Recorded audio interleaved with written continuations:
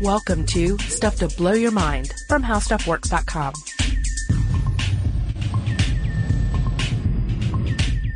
Hey, welcome to Stuff to Blow Your Mind. My name is Robert Lamb. And I'm Julie Douglas. Julie, do you like to throw like dinner parties, put together like appetizers for things? Yeah. Do you call yourself a foodie? I am a foodie. I don't do a lot of dinner parties anymore per se, but I do like to whip up a nice balsamic onion and feta or goat cheese pizza. Yeah. You know, just on the fly. Oh yeah, Sprinkle some rosemary. Goat cheese pizza is always so good. Like really goat cheese pizza with like grapes and rosemary. I love that. Oh, yeah. Grapes. All right. Yeah. I know what I'm going to add now. So these are very, these are modern foods. These are, we pretty much have everything in the world at our disposal. Yeah, I was about to say, I should point out that the balsamic onions I use are from a grocery store chain that are frozen. Oh, okay. Which makes me being a foodie super easy. To your point. Well, but even, there are even some, even if you're not gonna, even if you're gonna use raw materials, there's just so many at our disposal. True. So modern cuisine just encompasses everything.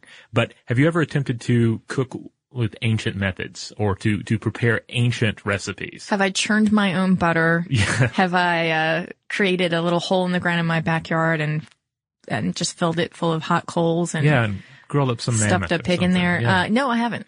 Okay. No. Well, I don't think I have either, but it is a fascinating, prospect. The idea of inviting people over or just preparing this nice meal, setting the table, and then it's, like nuts and bugs.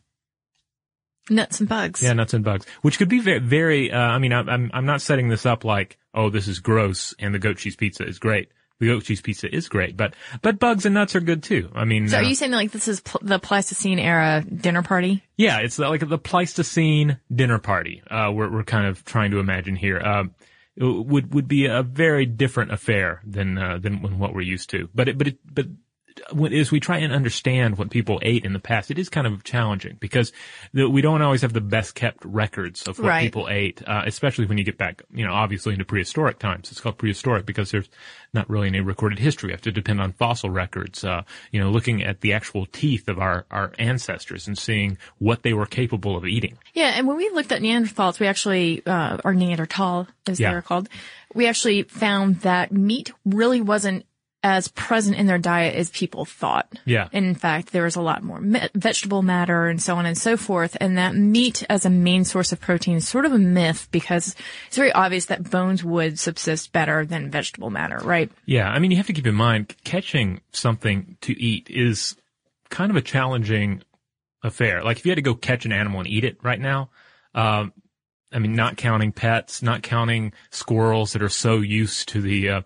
presence of humans that you could go and grab one with your hand. Yeah. In an actual prehistoric environment where everything is fearful of everything else, it's a lot harder to actually go out and catch that much meat. Right. I would be toast. I think most of us would be toast if we had to go out and actually get except for Mark Zuckerberg, of course. Yeah.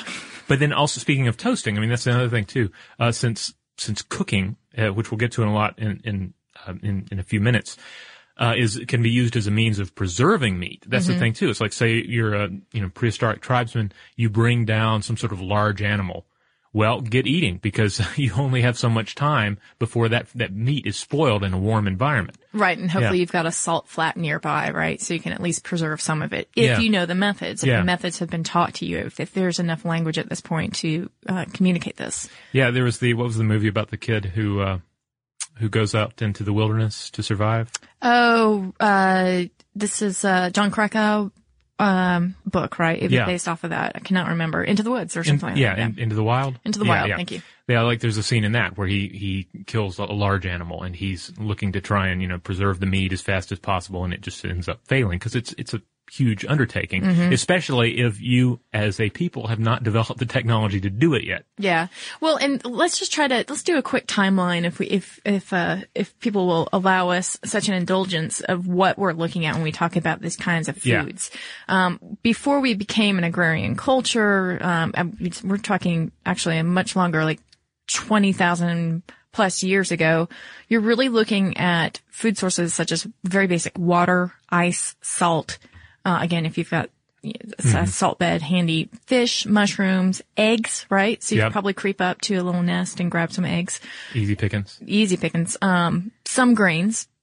And of course, insects. Yes. Really important. This is called entomophagy, right? When you eat insects, it's a great source of protein. Yeah, because they're everywhere. They're just everywhere. And they're so easy to catch. Generally, you're not going to have to fight for your life to grab, a nice juicy, grub to eat. Yeah. You just got to know where to dig, know where to tap. Right. And if you are in the West, that probably sounds weird, but, obviously in some Eastern cultures, this is, street food for people. It still exists. Yeah. It's still traditional, food in many parts of, Asia and Africa. And, you can go on the streets of, Bangkok and get, fried, insects. And supposedly it's delicious. Yeah. I didn't get to try it when I was there. There was all sorts of street food, but we didn't actually get to see the insect kind. Because I would have tried There's a reason to go back. Yeah, there's totally a reason to go back.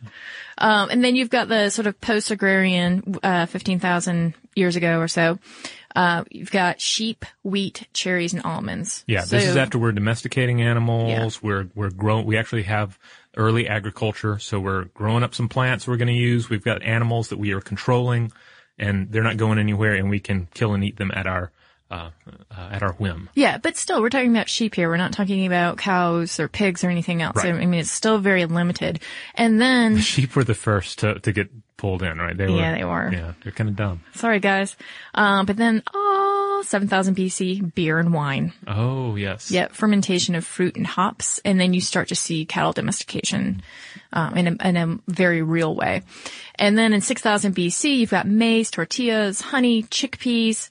5,000 BC, milk, yogurt. 3,600 BC, popcorn. Which just, That was the big invention that year. Yeah, and they had little carts out there, and they had the little red and white striped buckets. Yeah. Yep. And then look at this. Okay, this is interesting. So you've got popcorn, 3,600 BC, 3,000 BC spices starting to be used, and then 500 BC, skip forward, sausage. Wow. Okay. And then this is interesting. Obviously, this is a highly selected list. There's a ton of stuff that we could go on forever, and it would be like reading the telephone book. It would be highly unpleasant. But the reason I wanted to point some of these out is because as you go, as you come more toward the present, you see more and more processing of food. So 9th century coffee and cod, because they go so well together. 11th century corned beef and cider. 15th century jellies, jams, and preserves. And then 1769 tofu in America. 1824, A1 steak sauce, 1879, saccharin, and then we've got Crisco in 1911, Vegemite in 1922, 1937, the halcyon of processed foods, Spam. Oh, wow. Yeah. So what are we seeing? I mean, what we're seeing here is just our ability to manipulate food more and more throughout the centuries. To the point where it becomes increasingly more like this sci-fi idea of like, enjoy some food cubes, where it just sort of comes out and it doesn't even look anything like a creature or a plant, and maybe never was a creature. No. But I think it's important to sort of talk about this just in the context of how do we get from, spearing insects and, trying to figure out whether or not a tuber was edible or inedible to getting to this spam. Yeah, because there's a basic picture yourself in the woods. Like I've been doing this a little recently as we've been looking into these food topics. And I guess maybe I've been outside a little more in the last year. Like looking around in a wilderness situation, especially here in Georgia, you look around and you're like, wow, what if I just suddenly had to survive right now? Just on my, just had to forage to see what I could, I would be dead, before the end of the day, probably. Well, But as a wanderer, and that's the thing too, as humans spread throughout the world and found new homes, they had to be able to find these things, and some areas were more conducive to it than others. But basically, early humans, you're going around, you're looking for berries, you're looking for nuts, you're looking for fungus, you're looking for water sources. Yes. And the thing is that all of these can be poisoned if you don't know what you're looking for. Some berries, maybe one's really red and it's really good to eat. The other's red and will kill you in a heartbeat. Funguses, obviously, some are going to be delicious. Some are going to make you see the devil, and some are going to kill you dead. Water sources, some are going to be clean and wonderful. Some are going to clean you out. Well, this is when it becomes really important, this whole trial and error process, right, and really communicating, among your tribe or whatever the situation is, like, hey, do not pick this type of mushroom. Bad things happen. It's happened to me. I survived it, or someone didn't survive it. So, That's the holy man. He's like, you have to give me those mushrooms, right? Yeah, exactly. Yeah, just save those for me. But so how do you do trial and error when you're dealing with potentially lethal consequences? I mean, especially it's like, just say, even if it's just a thing where you get dysentery. Like today, dysentery is a lot more treatable, especially in the, more modern Western civilizations, but back then it's like dysentery could be. Until very recently, dysentery was a death sentence in many places, and it still is in many places. Yeah. Well, I mean, in terms of whether or not something might be poisonous, I mean, there are going to be some clues right off the bat. If you bring it up to your lips, does it begin to sting? If you put it in your mouth, do you go into anaphylactic shock? Right. These sort of things that might be able to sort of head you off from death before, you actually get there by consuming it. So there are some clues that it would give you, but again, trying to, orally tell this information is really important. And then later, as an agrarian society with domestication of dogs, it becomes a lot easier. Oh, because dogs, of course, will eat anything. They will eat anything. Yeah. You throw them that, say, hey, check that out. Maybe you have 20 dogs and you have one to spare. It's an easy way to figure out whether or not something is edible or inedible. Yeah, or it's like a dog could eat it and not die, so it must be good for dinner. That's setting the bar kind of low, I think. But it's better than nothing. Yeah. And of course, people end up developing all these different myths and stories. You end up with this oral history to share with your people that lets you just kind of like a memorization sheet of what you can eat and what you can't. Which is not unlike the memory palace. That's what I was just thinking too, yeah. Instead of just trying to remember, all right, this red berry will kill you and this one is pretty delicious, you create a story about it and then it'll sink in a lot more. That's right. Yeah. And I mean, how do we teach our kids right now to avoid things? We give them scary, Grimm's fairy tales. Yeah. Watch out for the witch. It's all a little bit, in the same manner, I suppose. Yeah. But there you go. I mean, you are foraging, you're giving your food scraps to the dogs, and then on top of that, you're probably giving them something new that you're interested in finding out whether or not you want to eat. And all of this starts to evolve into this tide of food that becomes available to us and that we cultivate. But the big thing here, obviously, is fire. Right. Yeah, and it's really difficult to figure out when we first began using fire deliberately. You look at some of these estimates, and you can. Some people say like Asia, 500 BC. Other estimates are in Africa, even further in the past. It just kind of depends on which one you go with, and it's hard to figure out exactly when. Then because obviously you're keeping a fire. Mm-hmm. You might use the fire to keep warm, to scare away animals. Eventually to craft tools. But at what point do you discover, hey, if I take this piece of meat and accidentally drop it in the fire, then when it comes back out, it has a different taste. It has a different consistency. Right. Or if I take this potato, which was inedible, and I cook it, then all of a sudden I have something that's really nutritious. Right. That I can now eat. So, I mean. Because that's the thing about fire. It doesn't just, it has several, the way it changes the property of a food, it does so in several different ways. I mean, obviously, if you cook meat thoroughly, you don't have to worry as much about like parasites. Right. That's just a small thing. You don't have to worry about getting sick as much from it. Then the taste is going to be, in many ways better. And then also you're going to be able to digest it easier. It's going to bring up protein. That's a huge part of that, I believe, the digestion part, because we were talking about this, a little bit that, back in the day, obviously there was no plumbing. So you would not want to put yourself at risk for just fooling around with a certain food to see whether or not you could eat it, because, who wants to be doubled over in a cave with diarrhea? Right. Yeah. I mean, you will be shunned. Yeah, and there are not that many caves. Why are you doing it in the cave? Yeah, go outside. On, I know it's snowing, but it's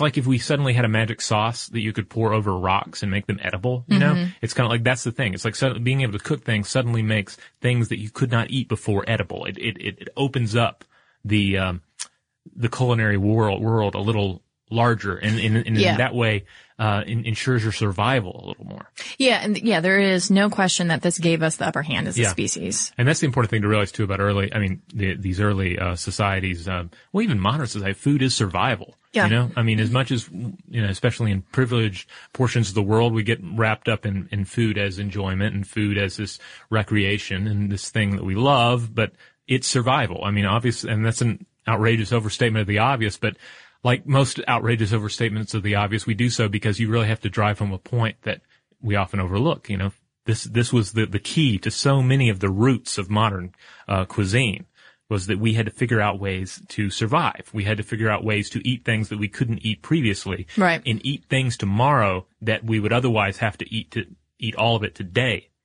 Well, yeah, even until the Industrial Revolution, it was pretty much touch and go when it came to getting the right amount of food and protein and surviving, right? I mean, little kids, babies often would perish because they didn't have enough food or their parents didn't have enough food, or obviously disease was pretty rampant as well. So anyway, until we stabilized enough as a society, we really didn't take it as we do today, is like, oh, okay, I'm just going to sit down and have myself a meal here, whether or not it's in a restaurant or I just pull something out of my freezer and it happens to be balsamic onions, which are delicious. So yeah, preservation of food. This is key. Well, we alluded to this earlier. Like if you heat a meat, if you cook it right, it can last longer. Like, right. The classic example of this is beef jerky. Some people may just think, oh, beef jerky is delicious because I can buy it at a truck stop and eat it while I'm driving.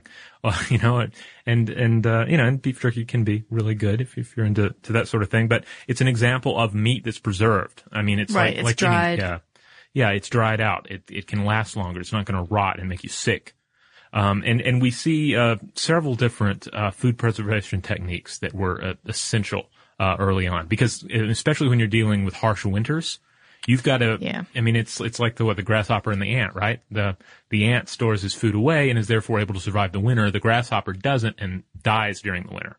So we had to learn to be ants, pretty early on, which is taking something delicious now and save it for the winter, even if it's going to be a little disgusting come winter. Oh yeah. You have a really good example of that. A bag of disgustingness. Yes. I mean, to me, not to this culture. Yeah, some of these are basically they're survival foods. They're things that, and you see a lot of these in more extreme environments, such as Greenland, where we have this thing called kiviak, which we're going to get to right after this quick break.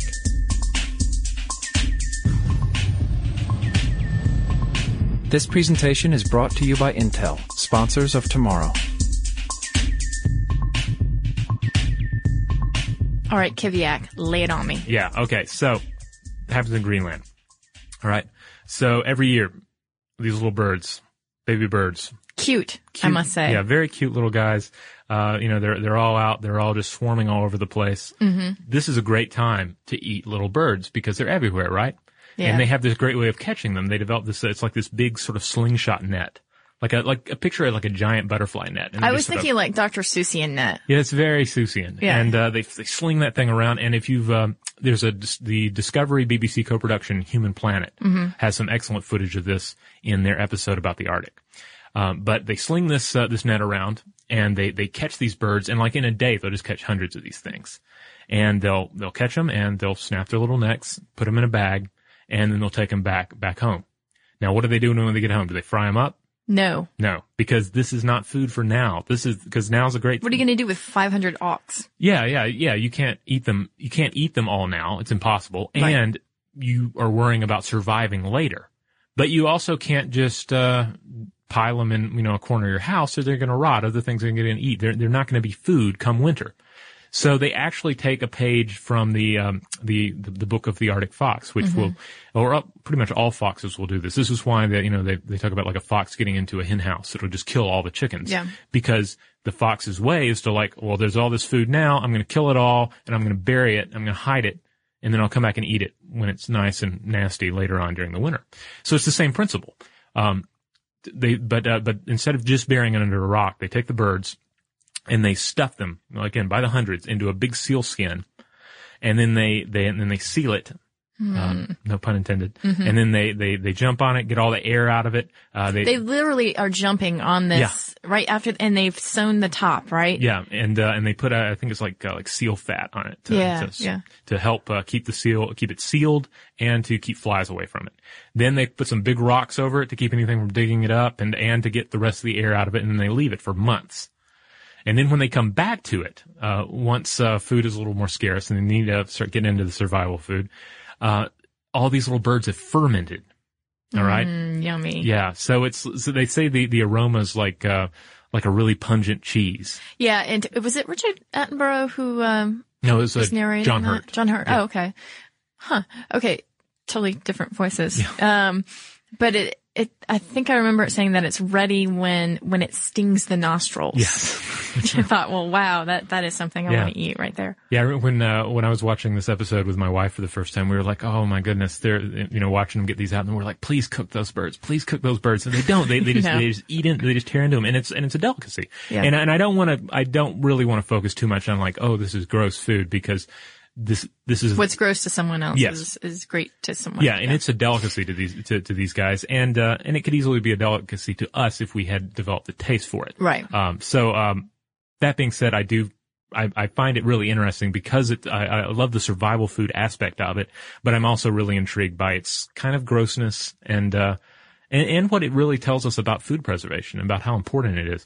There are a few other really cool examples of survival food from I believe Iceland, and guy I know by the name of Andy works for a gaming company that's headquartered in Iceland, and he had a chance to try several of these. So I asked him, I shot him an email, and was like, hey, what were some of the more interesting survival foods that you got to try? Because in Iceland now you don't need to eat these things, but they're part of the culture, and they're something you kind of celebrate.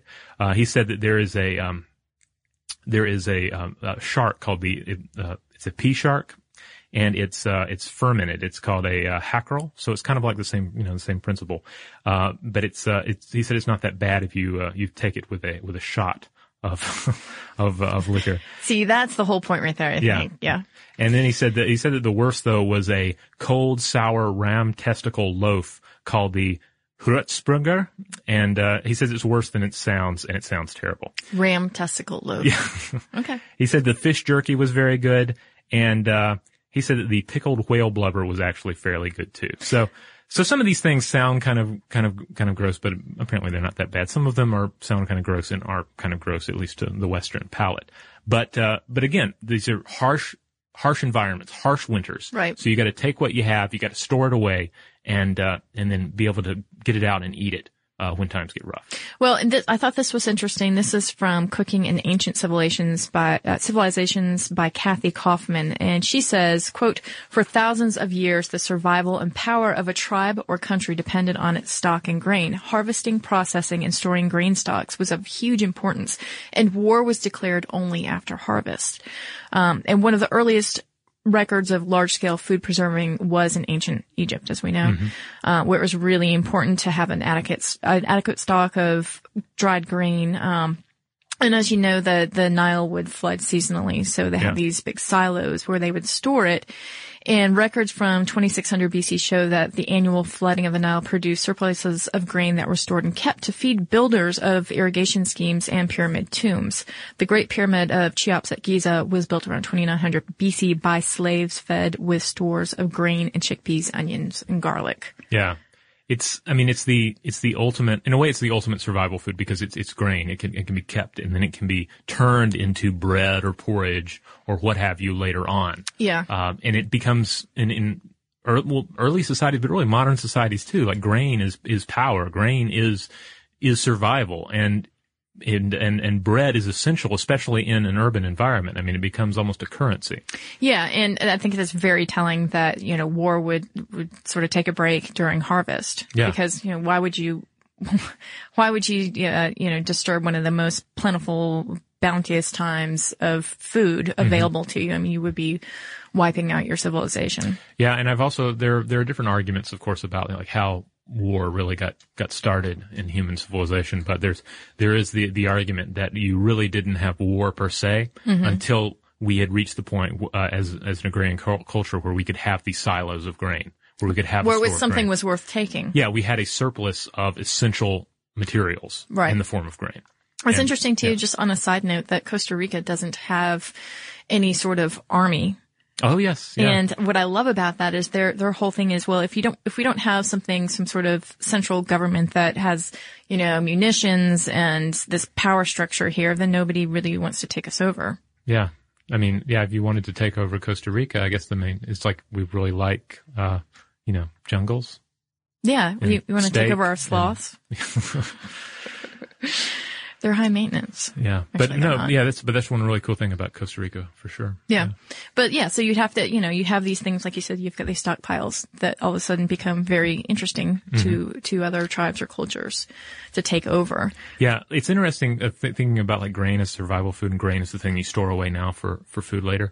I feel like in the office here at How Stuff Works, I think everybody kind of has like a survival food stored in their desk. It's true. Like today I managed to leave without bringing my lunch with me. So yeah. I've got a like noodle bowl in my desk, which is like, a little plastic bowl with stuff that looks like dust in the bottom of it. And then you add water and voila, I've got one it becomes too. a soup. Yeah. That's funny. I have that, and I have mac and cheese, and then I have some cocoa from when it was cold for like 4 days in the winter. Yeah. Yeah. And I was like, whoa. Yeah. You see people pulling out oatmeal packs too. Yes. So, yeah. That's a big thing. Yeah. Throughout the day too, not just for breakfast. Not enough pickled fish.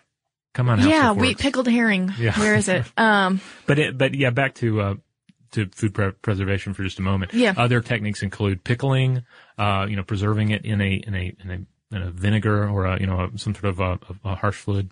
And then eventually we get to the point where we can bottle things and can things. But that really comes much later. The technology for that actually during Napoleonic times really gets interesting. Right. This was for French troops, right? In an effort to try to preserve food. Right. There was a man by the name of Appert, Appert, and I just have to share this bit from James Burke's Connections. James Burke is he's covered a lot about the history of science, and he's big on like comparing like sort of like these different little paths through technology that lead from something simple to something highly advanced and earth-shattering. But he says here, Appert's idea was to preserve food. The container for his first attempts was the champagne bottle. He had handled these bottles often during his earlier years, and as he said, "The form of the champagne bottle is most convenient. It is the handsomest, as well as the strongest, and is of the best shape for packing up." So he placed the food. Nice. Yeah, he placed the food to be preserved in the bottles, and he sealed it with a cork. And as they were in the wine business, by wire cages. So eventually, we learned how to do this a little better with cans. But I've actually seen footage of one of these bottles, and it looks kind of gross because it's like ancient soup. Yeah, why is that so unappetizing? I don't know, but this guy was a big, he was like, this is the perfect way. He was envisioning a future where, like, anytime you wanted to have dinner and you didn't have anything prepared, well, you go down to the wine cellar. You get yourself a bottle of wine, a bottle of soup, and you come up and have something. Yeah. Well, yeah, okay, that's not bad. Bottle of wine, a bottle of soup. That was a really bad Billy Joel joke, sorry. And then you have pasteurization too, which starts in late 1800s, which again helps us to, pasteurize milk, juices, so on and so forth. Yeah. Makes us a much more portable society as well. Yeah. And freeze drying, space missions, right? Exactly, yeah.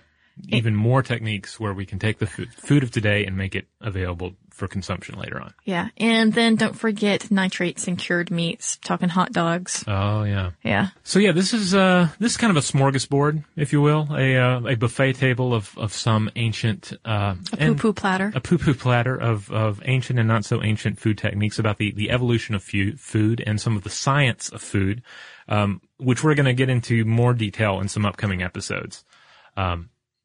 It's all really fascinating because, like I say, the story of food is the story of humans. It's the story of science and technology, and so it's kind of neat to sort of go back and sort of lay the groundwork and briefly discuss some of the trends in the evolution of food. Yeah, like how we went from eating insects for basic survival to paying $500 for a hamburger in, one of the toniest restaurants in New York City. Yeah. I'm not kidding. Isn't there like a $500 hamburger? Yeah. Maybe gold flecks on it. I think or I saw something. that on it's kind of a gimmick at some place. Yeah. Yeah. And when you actually order the hamburger, they have to like send a guy out to get the materials for it. And yeah. Yeah. I don't know. All right. We've got some listener mail. So let's get to that. Let's get out of food and let's get into math. We recently did Math, Music, and Mayhem, another one of our math-related episodes.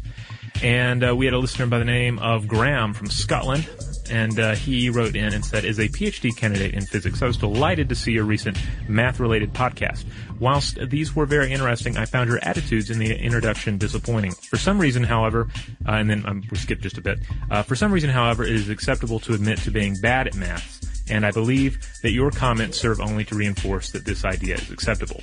I don't expect everyone to have enthusiasm for every topic, but I can't say I've ever heard you confess to disliking a subject in the preface to another podcast.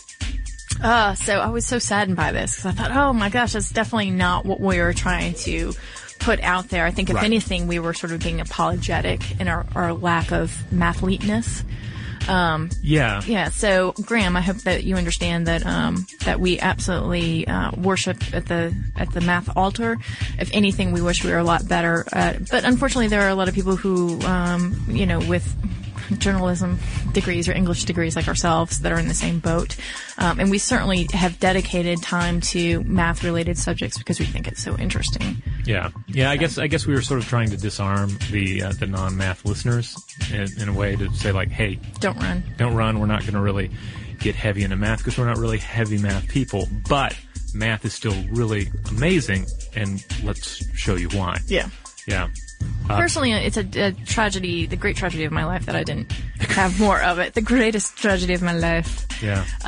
But where would you be if you'd been more? You'd be ruling this place by now. Oh yeah, I would I'd be in the ether. But anyway, I still think Graham makes a valid comment here, and I'm happy that we could. Yeah. And I'm happy that we could mention this in the podcast and just sort of address this, just in case anyone else was wondering. It's like, why do they not like math all that much? No, we like math, but we do realize our limitations. Yes. And as Dirty Harry said, a man has got to know his limitations. That's the truth. So thank you, Graham from Scotland. And since we just did a food podcast, I would love to recite Ode to a Haggis, but I don't know it by heart. Yeah. Who's that by? Robert Burns, I believe. Really? Oh, I guess I have heard of Ode to a Haggis. Yeah. All right, well, here's another one related to math. This is from listener Paul. Paul writes in and says, greetings. Just got done listening to Math, Music, and Mayhem. You mentioned Brian May's physics background, and it reminded me that another of my favorite bands is also very mathematical, Tool. One great example of this is the song Lateralis, which makes a lot of use of Fibonacci sequence. Here is a link to a video that explains it, and he's in this link, and I actually just put this up on Facebook. Of course, it'll be buried by the time this comes. Well, you can look it up. Just look up Tool and Fibonacci. And we actually have an article on How Stuff Works about Fibonacci numbers if you're not really sure what they are. Written by you. It's quite lovely. Oh, yes, I think it was written by me. But so long ago that I've forgotten most of the things about it. But yeah, this is the second listener who's mentioned Tool, who I used to listen to an awful lot, and I never really tied into, made connections with most of the number stuff. But apparently there's, now that I think about it, there are a number of tracks that allude to equations, if you will. So I don't know. But we've received a lot of good feedback from people based on that podcast with other musicians that are also mathematicians or have some sort of math or science background. Mm-hmm. So it was really interesting. There were a few that I was not aware of. I think it confirmed our suspicions. Yeah. So, anecdotally, at least, the connection there. So if you have anything you would like to share with us, you can check out that Facebook and Twitter page that I alluded to. We are Below the Mind on both of those. And you can send us an email at blowthemind@howstuffworks.com.